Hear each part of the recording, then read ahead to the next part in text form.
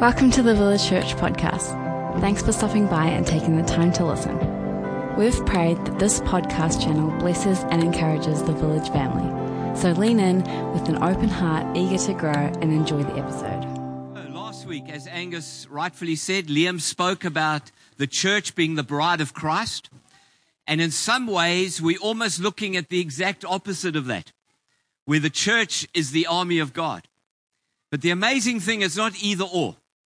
It's like what we sang this morning. Jesus is the Lion of Judah, but he is also the Lamb of God who took away the sins of the world. And so there's no differences in the sense or what's the word I'm looking for? Conflicts. Thank you. Thank you, Michael. There's no conflicts. Jesus is both the lion who roars as well as the lamb who was sacrificed. And in the same way, it's true for the church. That yes, we are the bride of Christ, but we're also the army of God. And you'll see a picture of how I've best tried to depict that. And that is a bride and an army, but we're still the church. Just as we are God's workmanship, which was the first metaphor for the church, the first picture, as well as the household of God, another face of the church. And then 2 weeks ago, I spoke about the body of Christ, the church being the body of Christ. All of that gives us, in some ways, a fuller and richer and broader picture of the church. And so, girls this morning, if you're a girl, just wave at me. No, young girls. I'm looking for unmarried girls. There we go. Now, I've never had a daughter. Thank you. I've never had a daughter, but I can assume that every girl one day wants to wear a wedding dress, like the picture there. I would hope that would be true, because I've certainly seen friends of mine, little girls, dress up in wedding dresses, and as they grow up, they can't wait for the day when they're going to walk down the aisle and meet the man of their dreams, Prince Charming. Girls, is that true? Emma, where are you? Emma, you're not quite there yet, but that may come sooner. Shane's saying, no, don't let that come too soon. That's the girls. But what about the boys? I think the boys love to dress up as soldiers, in the army. Maybe you've even dreamt about being a soldier in the army. Well, the good news is if you're a girl looking forward to being a bride, or a boy looking forward to being a soldier, you know what? If you belong to Jesus, you are both of those. You are both of those. And you don't have to look forward to it. You can already begin to live in it, but in a spiritual way. And that's what we want to talk about this morning. And so our metaphor, our picture, our analogy for the church being an army comes from Ephesians chapter 6. Where Paul reminds us that we're in a spiritual battle. And not only are we in a spiritual battle, but we are fighting a very real enemy. Not a man or a woman, but the devil, who is known as Satan. And so the devil would love to get us to think that he is a figment of our imagination. Almost a cartoon character. Or on the other hand, can I say, we can become so obsessed with the devil that we end up losing sight of Christ, where we're ending up looking for a demon behind every bush. Now, both of those are extremes, and there's the picture of that. For some of us, we think, I don't want to think of, the devil, he's just a cartoon character who has no power, has no influence, has no reach. Or on the other hand, we become so, as I said, obsessed that he becomes the all, the everything, and we so fear him and what he's going to do that we forget that we have the victory in Jesus. Both those extremes, both those excesses are unhelpful, which means then we need to script. We need to stick to Scripture. We need to see what the Bible says. Yes, we're in a battle. Yes, there is a war going on. But the good news is, as we'll see, God has given us everything we need to fight this battle. And not only to fight it, but to overcome and to win and to stand firm in what God has for us. All right? Is that all good? Right, so let's read. If you've got a Bible, you can turn. Otherwise, it is going to come up behind me. If you're in the back row, it might be a bit small. I don't know. But we're reading from Ephesians chapter 6. And as I said, all of our pictures of the church have come out of the book of Ephesians. And we're going to read from verse 10 through to 18. All right, so remember, children, if you could just help me by just coloring in quietly, listening will be good, just so everyone can focus on what I'm saying. So Paul writes and he says, finally, be strong in the Lord and in his mighty power. Let me just pause there and remind us that strength comes from the Lord and from us being in him. We don't have strength in ourselves. We don't have the ability, the authority, or the power in ourselves to win this battle. And that's why Paul starts by saying, be strong in the Lord and in his mighty power. And then he says, put on the full armor of God. Now, let me remind you again, this is your responsibility. You have to put on the armor of God, and not just some of the armor, but the full armor. Every part that is going to be depicted as we keep reading here. Because let me again say, the devil is no fool. He will attack where you're unprotected. All right? And here it is, put on the full armor of God so that, here's the reason for the spiritual armor, so that you can take your stand against the devil's schemes. For our struggle, our battle, our war, our fight is not against flesh and blood. What do you think the Bible means by flesh and blood, children? People. Our fight is not against people. That's just Paul's way of putting it. But it's against spiritual forces, the rulers, against the authorities, against the powers of this dark world, and against the spiritual forces of evil in the heavenly realms. Therefore, he says, now that you know this, now that you know who you're fighting, put on the full armor of God, so that when the day of evil comes, notice there, when, not if. When the day of evil comes, you may be able to stand your ground. And after you have done everything, to stand. Stand firm then, with the belt of truth buckled around your waist, with the breastplate of righteousness in place, and with your feet fitted with the readiness that comes from the gospel of peace. In addition to all of this, take up the shield of faith, with which you can extinguish all the flaming arrows of the evil one. Take the helmet of salvation and the sword of the Spirit, which is the word of God, and pray in the Spirit on all occasions, with all kinds of prayers and requests. And with this in mind, be alert and always keep on praying for all the Lord's people. Now, isn't that a powerful passage of Scripture? Huh? And children, as you color in your pictures there on the armor of God, I hope that as you do that, you'll identify what some of those weapons are that God has given us as we look at this passage of Scripture. Huh? All right. So, this is going to be fun and games, eh? Emma, thank you. So, what was the reason for Paul writing this? Well, it was to show us, both individually and as a church, how we can stand against the devil's schemes, how we can stand against his attacks, which are very real. And so God has given us specific armor that he wants us to put on, that he wants us to apply to our lives, that will not only protect us, but will enable us to stand firm no matter what the devil throws at us. And he is continually throwing fiery darts at you and I. But we have to understand that the application that we're reading here is both a personal application as well as a corporate application. In other words, as a church.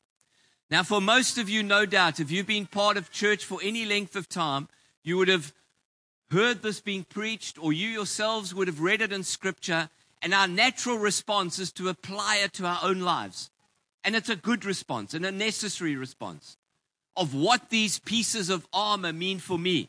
How can I stand firm? And that's good and true. But this morning, I want to turn things around a little bit, and I want to focus on the corporate application. In other words, how we can be an effective army, not just skillful soldiers. All right? Although you can't have one without the other. I understand that. But I'm not going to address you individually this morning. I want to address the church, because that's our series, The Church Complete. We want a complete church that includes the bride, but equally the army. So what does that mean for us in our togetherness? That's what I'm hoping to tackle this morning, all right? So of course there'll be personal application, but I'm trying to steer away from the personal and bring it into the corporate. Because as the village church here in Ngaruawahia, God asks us to stand firm. God asks us to use the armor He's given us, because He wants this church to count, to count in His purposes. And so that's what we're going to look at. All right. So how can we be an effective army? Well, I've got a number of things. I'm scared to tell you how many, because you might dial out, but not that many. But number one, if we're looking at this passage of Scripture, and I'm going to draw these things through here, the first thing we have to do as the church is to stand, and to stand firm. Not shakily, not wobbly, but stand firm. And you see that Paul uses the word stand 4 times in this discourse. So one's got to say it's got to be important when it comes to spiritual warfare, hey? And so the armor is given so that we can stand against the devil's schemes, against his attacks, against his strategies. But to stand firm means that we have to hold our ground. It means then that we don't retreat. We don't give ground or the gains that we've made in God back to the devil. That's what Paul means by standing firm. And the truth is, the church is being tossed about by the voices, by the opinions, by the culture, by the ideological agendas, by the false doctrines of the day. Oh, if there is ever a time that the church is being tossed to and fro, let me tell you, it is today. But equally, let me say, rather than being swayed by every voice, every opinion, and what the culture of the day is just throwing at us, I want to say the church needs to make a stand, and we need to take a stand when it comes to things like righteousness, truth, and justice. The church needs to start leading the way again. There was a time where the church led the way and society followed the lead of the church. But it's almost like it's been turned around now, and sadly the church is beginning to lead, it's beginning to follow the lead of this world. God says no more. It's time for the church to take a stand and to stand firm. And that's the first thing that I want to present to you this morning as the church, the village church in Ngaruawahia. Take your stand. Hold ground. Don't give ground back to what the enemy or the systems of this world are demanding. Number 2, it's for the church, this church, to be committed to truth, to the truth of the gospel, which is depicted by a belt. You'll see in your coloring in there. And Paul writes this earlier on in Ephesians 1:13. And he says, you were included in Christ when you heard the word of truth, the gospel of your salvation. And again, I want to say truth is under attack. And the truth is, many see truth as relative and no longer as absolute. And it's infiltrated the church. But let me get back to what Scripture says about the church. That the church is the pillar and the foundation of the truth. 1 Timothy 3:15. And if that is true, then the church has to hold the truth up for all to see. Not hide the truth, not keep the truth in closed doors, but to hold the truth up for all to see. Because should we compromise on truth, Or should we water the truth of the gospel down? Let me tell you, we'll bring the whole of society down with us. Please hear that. But then it also means that we need to be committed to the entire gospel message, the full counsel of God's truth. Because if we are not committed to that, you know what? We become lopsided. And we end up with extremes. And we end up with preferences. And we end up with prejudices. Because we're not holding to the full counsel of God's truth. And so we are a people, we are a church about justification and sanctification. We're a church that is committed to the Word and to the Spirit. We're a church that is committed to grace and effort, to divine sovereignty and human responsibility, to faith and works. It's never either or. It's got to be both and. And we've got to commit ourselves to both of those. Because so often churches, individuals and churches, go off on tangents. Oh, we're a word church. Or on the other hand, we're a Holy Spirit church.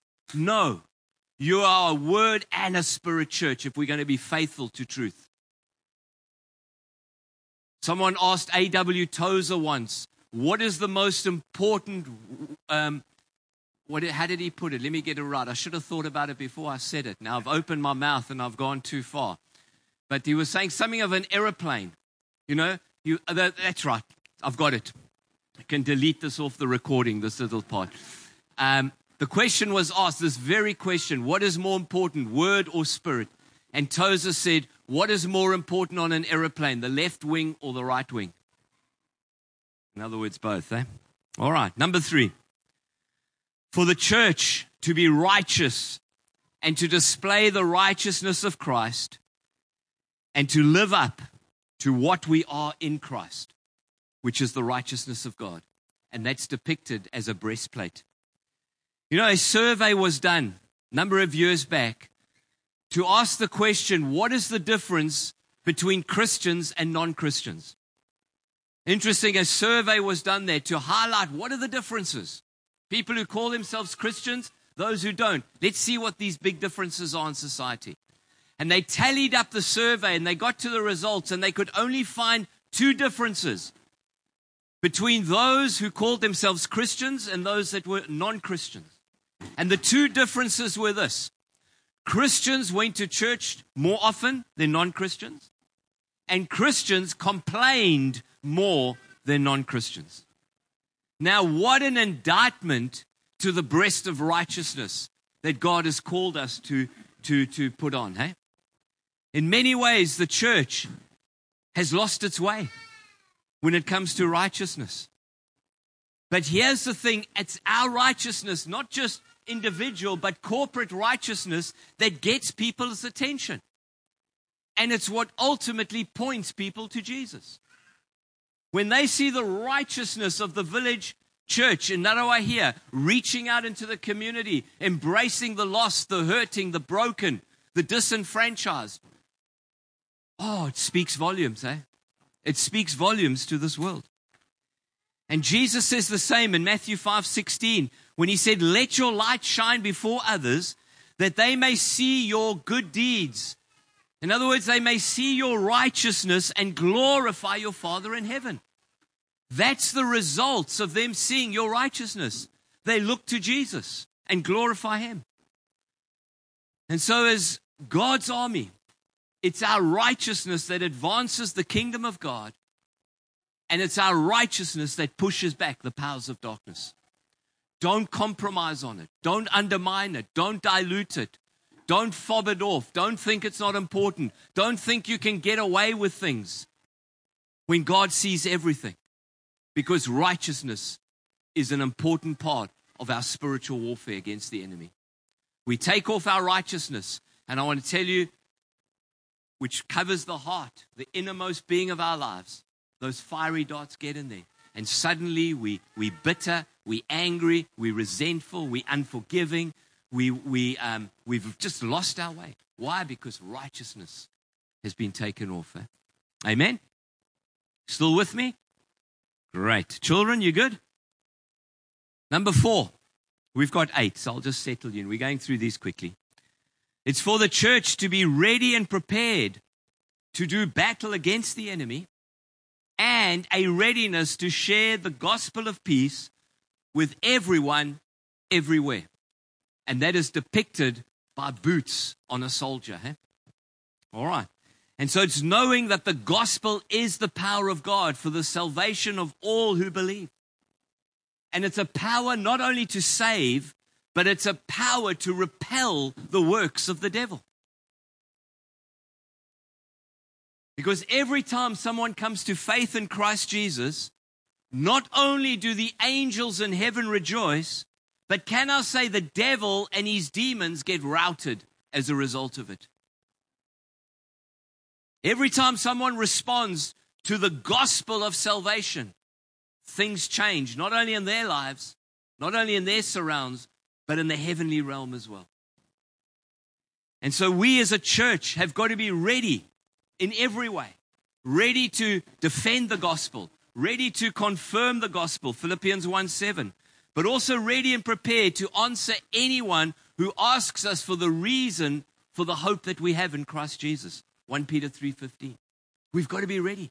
We've got to be prepared. Yes, individually, but also as a church, which is our focus. How ready are we for the harvest that God wants to bring in here? How ready are we? And that's a challenge for us as an eldership.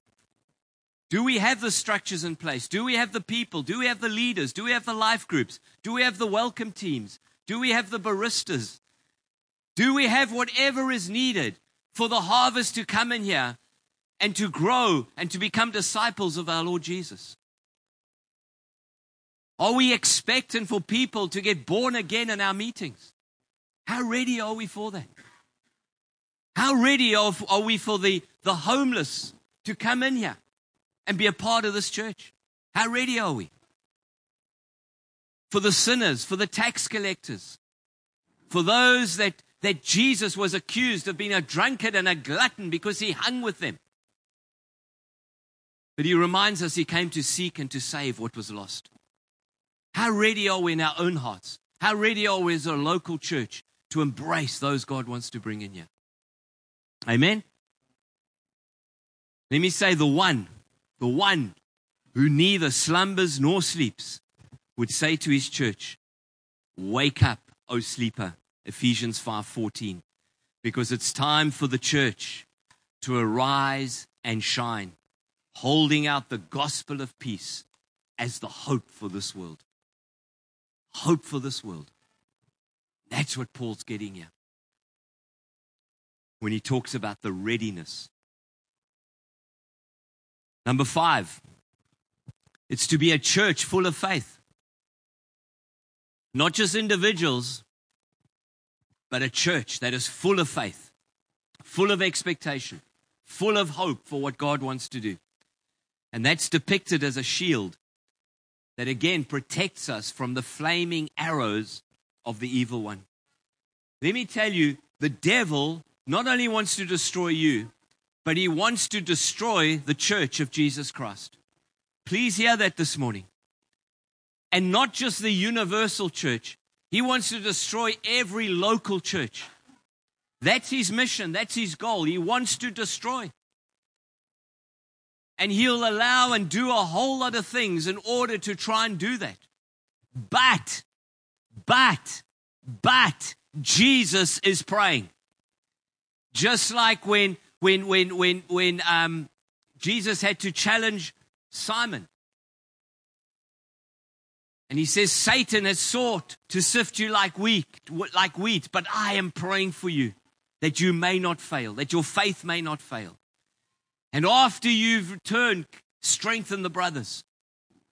Amazing, eh? Jesus is praying. And he's praying that the faith of the church may not fail. Luke 22:32. Because here's the thing about faith. Faith not only pleases God, but faith also allows us to prevail. And it allows us to advance in the things that God has called us to. You know, when Roman soldiers, in the time that Paul was writing this, when they stood with their shields shoulder to shoulder, it formed an impenetrable wall. That's the word. Nothing could get through. But let me tell you, one soldier, one shield removed, it left a gap for the enemy to get in. And that's why the church is the community of all believers, the priesthood of all believers, where God wants us, and I talked about this as the body, where God wants every part, every member of his body working together, operating together, forming an impenetrable wall so that the fiery darts of the enemy cannot get into the church. You remove yourself, you remove your shield from that wall, you leave a hole. There's a gap. There's an opportunity for the enemy to get in. That's why we're the army of God. We're not isolated soldiers. In fact, if a soldier is not part of the army, they're either a soldier of fortune, they're either a mercenary, or at worst, they're a deserter. God calls soldiers to be part of an army who have a part to play, a role to play, to ensure the protection of the church. And everyone has that responsibility. Take your shield down and you leave a gap. Amen? And so as much as faith protects, I want to say also it enables us and it causes us to advance as God's army. And so if one person's faith can put 1,000 to flight, and if two people's faith can put 10,000 to flight, can you imagine when there is unified and combined faith working together as the household of God? Can you imagine? When the village church rises up with faith, collective, corporate faith, to say, this is what God has said, this is what he's called us to, this is what we're going to do. We're going to do it together, but not just my faith, but all of our faith together in this. Because all you need is the faith the size of a mustard seed, and you can say to that mountain, go, and it will be go. That little bit of faith, can you imagine Angus's mustard seed of faith, Kelly's mustard seed of faith, Cole's mustard seed of faith, all of our mustard seeds of faith working together? Let me tell you, you get a mustard tree. That is powerful, where the birds of the air can come in and find home. And everything else with it, eh? All right. Number 6. We're going through these fairly quickly, which is good. Hey, children, you're right. Number 6, we're coming to the end. To be a church that is secure in its salvation. Secure and thriving in its salvation. Knowing that we have been saved from the penalty of sin, that we are being saved from the power of sin, and we will be saved from the presence of sin one day. Because salvation is past tense, present tense, and future tense. And that is true no matter what the devil says, no matter what he accuses you of, no matter what he says or does. We have to be secure in our salvation. And so the knowledge of our salvation is depicted by a helmet in your drawing. And the helmet protects the mind, which of course is the battleground of our lives. Where does the enemy attack? The mind. Wants to get this mind off course. Because if the mind's off course, the eyes drop their gaze from Jesus and start to put them on all sorts of other things. And then the heart gets influenced and affected. And so we go on. And that's why you become what you believe. Which is why Paul tells us to take captive every thought and bring it into obedience to Christ. 2 Corinthians 10:5. And why it is that we need to think about things which are true, noble, right, lovely, pure, admirable, excellent, praiseworthy, etc., etc., and not on the things that are contrary to this. Philippians 4, verse 8. And so knowing that we've been rescued, that we've been redeemed from the ultimate enemy, enables us to face all secondary enemies, whatever they may be. And so I want to say, wear this helmet as an emblem of your victory, the victory you have in Christ. the helmet of salvation. Number 7, to be a church that wields the sword of the Spirit, which Paul tells us is the Word of God.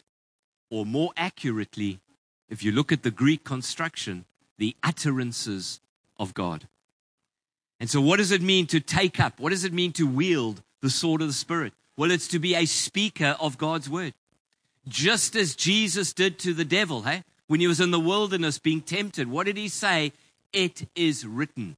And he quoted scripture. Man shall not live on bread alone, but by every word that proceeds from the mouth of God. He spoke the word of God. And can I say it's that authority, inspired by the Spirit, that not only resists the devil, but causes him to flee. James 4 verse 7. And not just causes him to flee, forces him to flee. And so Jesus is the Word of God. And as such, there is great power in declaring His name, His character, and the victory that we have in Him. Speak it out. Be speakers of God's Word. Don't just have the Word of God. Most people think that's what it means, to have the Word of God.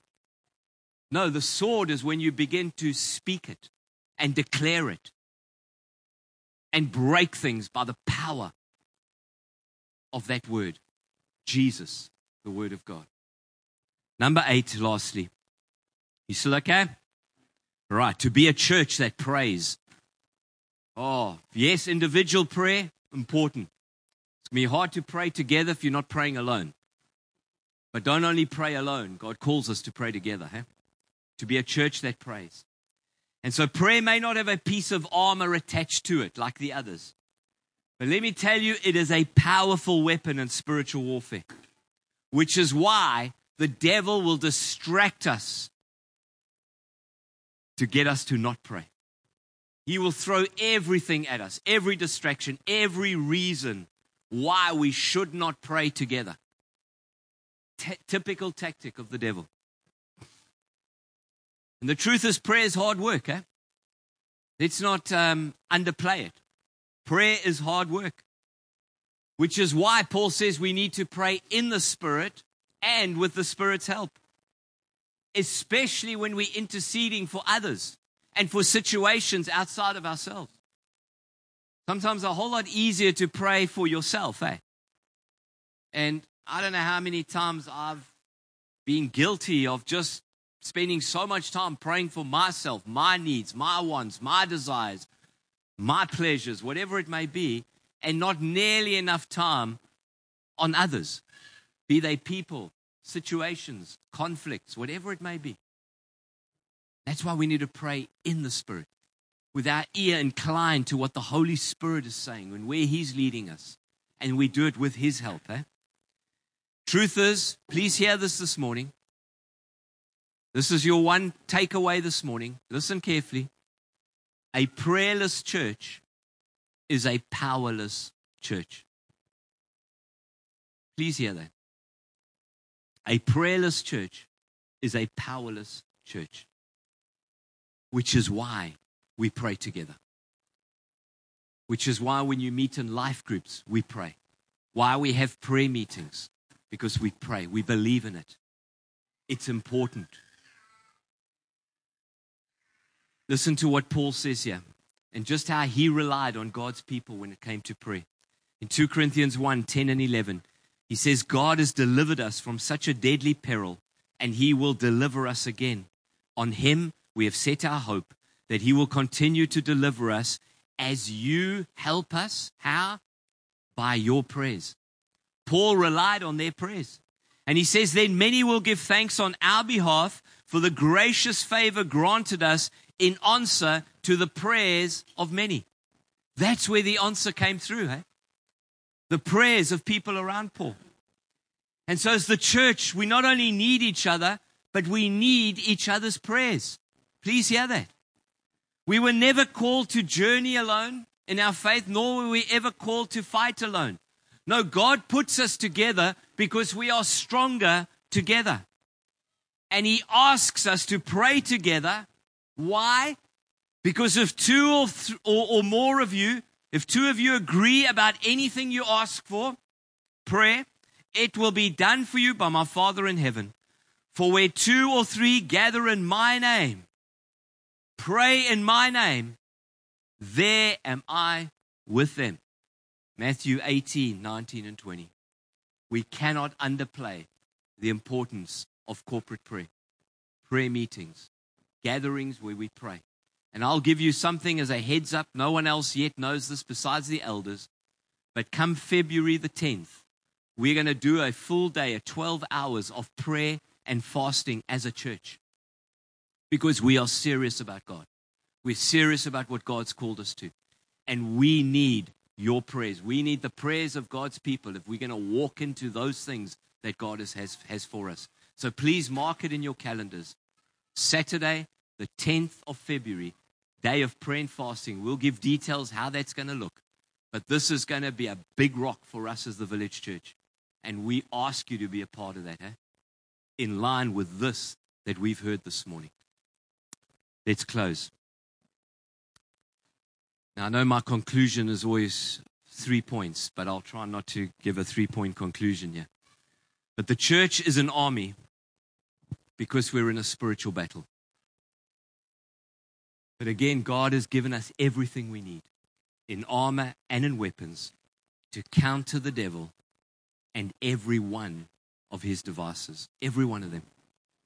And the challenge for us is to step up and to use what God has given us. Please. It would be a terrible thing if we left here with a little bit of knowledge about the armor of God and the battle and the warfare we're in and nothing changes. No, God wants us to step up and he wants us to step into these things. Why? So that we can stand firm. Why? So that we can be people not only of truth, but people of the truth. It's so that our righteousness can be on display for all to see, where we are ready and prepared to do battle against the enemy by pushing back the powers of darkness with the gospel of peace, where our faith is living and active. It's not just a noun.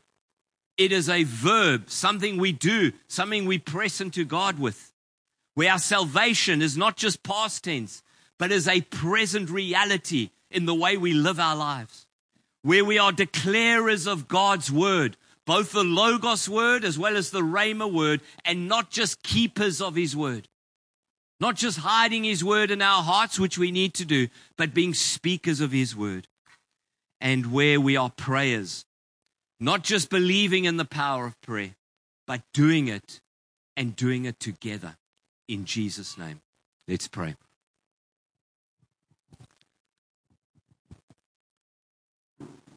Father, we thank you that your word is so practical, that we don't have to guess what each of these pieces of armor represent or what they mean for us and to us. But Lord, you clearly spell it out. It's because you want us to know, you want us to understand, but more than that, you want us to live in this.